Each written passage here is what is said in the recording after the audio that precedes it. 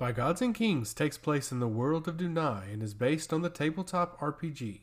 For more information on the tabletop RPG or for more information on the world of Dunai, please visit our website www.bygodsandkings.com. Chapter 11: The Prodigy of Phalaris. The ship moved through the water gracefully, or as well as it could with two large arms propelling it forward. For 2 days, the ship moved through the western oceans of Dunai and wrapped its way around the globe, making its way to the port of Darok, a remarkably remote port that served very little purpose in terms of commerce. With Perost and Shikra to its immediate west, the volcanic landmass that served as hubs for Valkus, Darok was simply a place where people could be ferried across the channel to the magma fields. After putting the captain's mind at ease finally, Virtualis was able to relax. The crew was doing the same, with many of them taking the opportunity to relax under the sun. The ship was steering and propelling itself through the water, providing little for the crew to do. The high priest sat down against a wooden banister and allowed the wind to brush her blonde hair to the side. Her cloak was hanging down past her shoulders, and she was far less tense than when they left Rastos. She reached down into a satchel on the side of her cloak and pulled out the tome that Phalaris gave her in Telerifel. It was bound loosely with black twine, with a brown, leathery cover, and the parchment was barely being held together. She took a deep breath and opened it up, gazing down at the words written with a quill and ink, hoping to decipher what Tandric Gertrons truly knew about Drusilla Whisperleaf. To whomever decides to pick up this tome and read the words that I have transcribed, I must first convey that I am a biased and flawed man. I cannot say that I have ever trusted Drusilla Whisperleaf, or any god-touch for that matter. As a high priest, it is natural that I suspect ill-givings from anyone who has been on Dunai longer than I have, or who possess a skill set that rivals my own. However, I can say the reason that I didn't trust Drusilla wasn't because of her abilities or knowledge, but because of her smug personality. I did not like Drusilla because I knew, deep down within her essence, she cared more for living beings than the flora she was tasked to defend. Virtualis glanced up from the tome and scoffed. "This is so juvenile, Tandric," she quipped while flipping the page forward. "I thought you were better than a schoolboy rivalry." She shook her head and glanced back down at the fresh page, pushing herself to read on. Drusilla's tale began in the Grove Astralius on the western half of Quor. The vibrant trees and the vast amounts of creatures proved a fitting start to her journey. The Grove Astralius is large and expansive, but only one village has ever been able to thrive. The creatures were all very aggressive to those who harmed the forest, much different than around Telerifel. If someone tried to cut down a tree to use for lumber to build their house, the treants would come into the village and knock the house down. Because of this, buildings were all created out of stone that was brought in from Zul'Karan to the south. Fallen branches and debris could be used for fire, but any live tree could not be touched, lest the village would face the wrath of the treants. The village was home to a few families, and those families intermingled with one another throughout time. I don't know the origins of the Grove Astralius, only that all of the families were devout followers of Phalaris, and that the abbot of the temple was treated as the leader of the village. The children in the village were all indoctrinated into the Order of Phalaris at a young age and taught his doctrine. They were taught that the forest has to be protected at all cost, and most of them did just this. Drusilla Whisperleaf, however, was different. "Of course she was different, Tandric," muttered Virtualis as she shook her head at the tome in her hands. "She was allowed to become god-touched. There had to have been something special about her." Virtualis sighed loudly and shifted her eyes back down to the forged words in the tome. All of the information on Drusilla from this point in her life comes from the records kept by the abbot of the Grove Astralius at that time. The children in the grove were offered 2 options for their lives. The first was the most practical. They could work the forest, till the fields, and sustain the village. By doing this, they would wed, have children, and continue the line of succession. The second option was one of servitude. The children could join the Order of Phalaris and try to become priests. If this did not work out, they would be allowed to undertake the first option instead.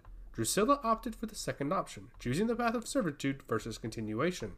And, from what I have read, she was immediately showing signs that she could become a priest. Within the first days of absorbing the knowledge of Phalaris, Drusilla was already conjuring plants from the ground and cultivating the earth at her will. She was advancing faster than any of her contemporaries, and it was frightening. The abbot said in his journal that he could be witnessing the rise of the next high priest within his ranks, and he was overjoyed to help cultivate her and make her what she could become. With her family's blessing, Drusilla began her training at a very young age. Once the abbot believed he saw in her the true potential for greatness, he took her under his wing to begin allowing her to flourish and attempt to do much more. Instead of conjuring plants, she was summoning full trees and populating sparse parts of the forest. At a young age, she was capable of bringing life to the forest and, her most impressive feat, she brought a treant back to full health who was at the brink of death. It was something that no one had ever done, not even a high priest. She devoted time in her craft away from the teachings of the abbot after she revived the treant. She began to spend time with the nymphs and the dryads in the forest. Where the priests and other followers tended to leave them alone, Drusilla actively sought them out to spend time with them. She helped nurse the sick back to health using the powers of Phalaris in a way to enchant their essence to mend their wounds. She was using the power of the god of Flora in a way that it was never intended, which is blasphemous as it is ridiculous. The powers of Phalaris are meant to create lush groves and vibrant meadows, not rehabilitate a dryad with a broken hoof. "Why are you so bitter, Tandric?" asked Vitriolus as she held onto the tome. She glanced up to see the sun starting to crest overhead and smoke filling the air. The ship moved quickly through the water toward its destination, but it was passing to the north of Pyrost. The large volcanoes were smoldering and emitting clouds of smoke, and the sound of iron banging against itself echoed off the stone walls of the city. Vitriolus smiled at the sight of the massive forge city, having never seen it before. They were close to Darok, and would be there within a couple of hours. The smell of the forges filled her lungs while the entire crew of the ship let out a massive cheer as they passed the city. Vitriolus watched the crew's jovial celebration and smiled. "I suppose I'm surrounded by followers of the Forge Master," she chuckled. She couldn't hold back her smile as she shook her head in disbelief. "I suppose I could be in worse company," she quipped with a shrug of her shoulders. She turned the page of the tome and shifted her eyes back down to the words written by her predecessor.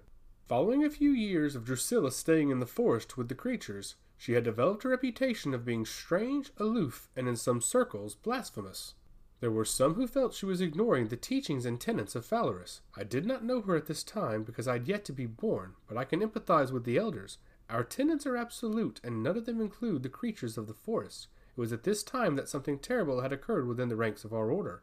Wertosh, the original true god-touch of Phalaris, shed his loyalty to Phalaris and joined the ranks of Darien. One of his abilities that he acquired was the power to harness and contain essence in plants. Wertosh could steal the essence of something and transfer it into a plant. That plant could then detonate and cause a tremendous amount of pain and anguish to whoever was near.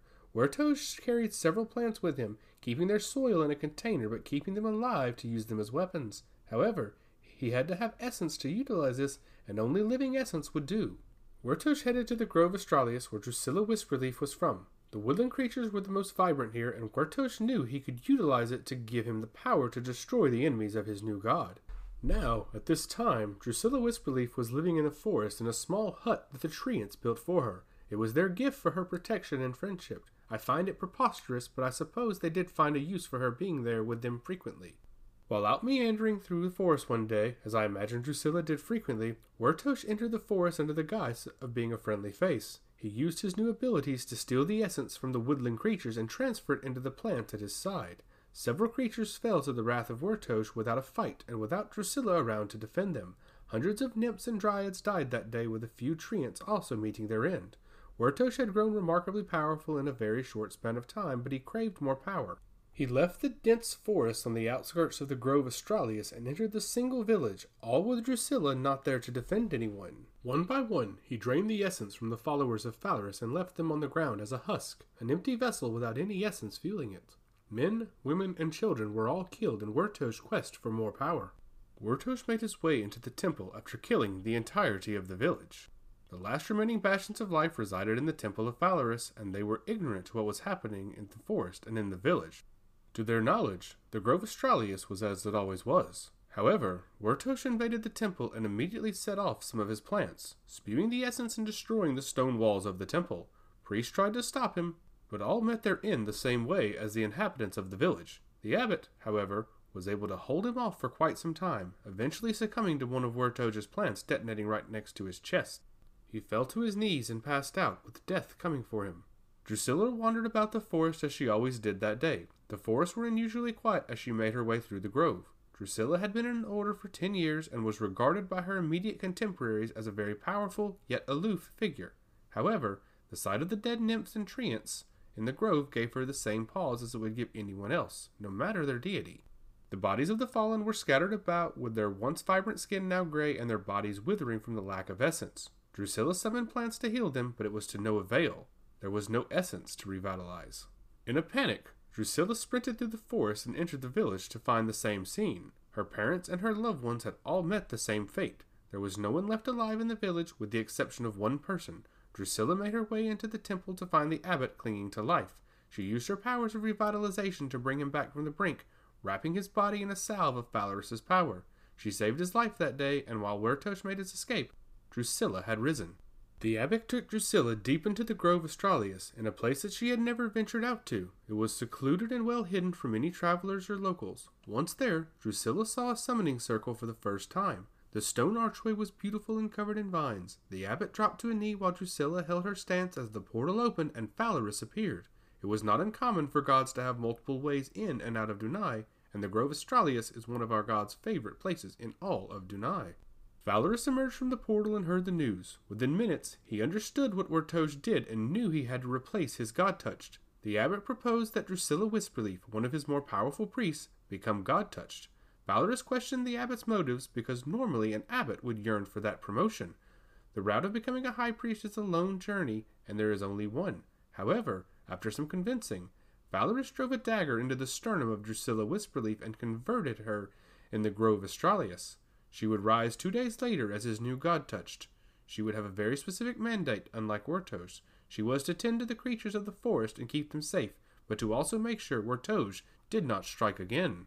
Virtualis closed the tome, seeing how the ink trailed off. He never finished this, she muttered as the ship moved closer to the shore. She closed her eyes and took in a breath of the air as the ship slowed down. She licked her lips and allowed her thoughts to center on what strife Drusilla had experienced. Her family and friends were murdered by a God-touched, and again in Telerifel she experienced it again.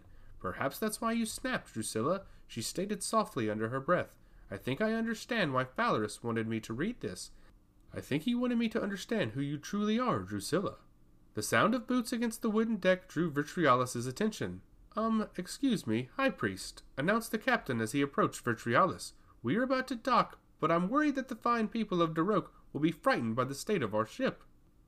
Virtualis laughed and rose to her feet. She placed the tome in her satchel and grabbed the staff off of her back. The emerald shined brightly against the sun as she held the staff in the center. She held the staff up to remove the magic that had enchanted the boat. She closed her eyes and felt the essence surrounding her when the sounds of screams startled her. Virtualis lowered her staff and glanced out at the shore, seeing the people frantically scrambling around a temple to the goddess of shadows, Saeria. Captain, I don't think the sight of this ship is of their concern right now, she quipped sarcastically as they moved closer to shore. The temple was covered in vines, with the bodies of priests construed and scattered about the ground. The townsfolk tried to clean up the carnage as they brought the body of the abbot out of the temple. The captain stepped forward and saw the carnage. What's going on? Virtualis sighed and shook her head in disbelief. Captain, I think Drusilla got here first. We would like to thank everyone for listening to this podcast. More content will be coming out on a regular basis. For more on By Gods and Kings, please visit www.bygodsandkings.com or www.scriptcrypt.com.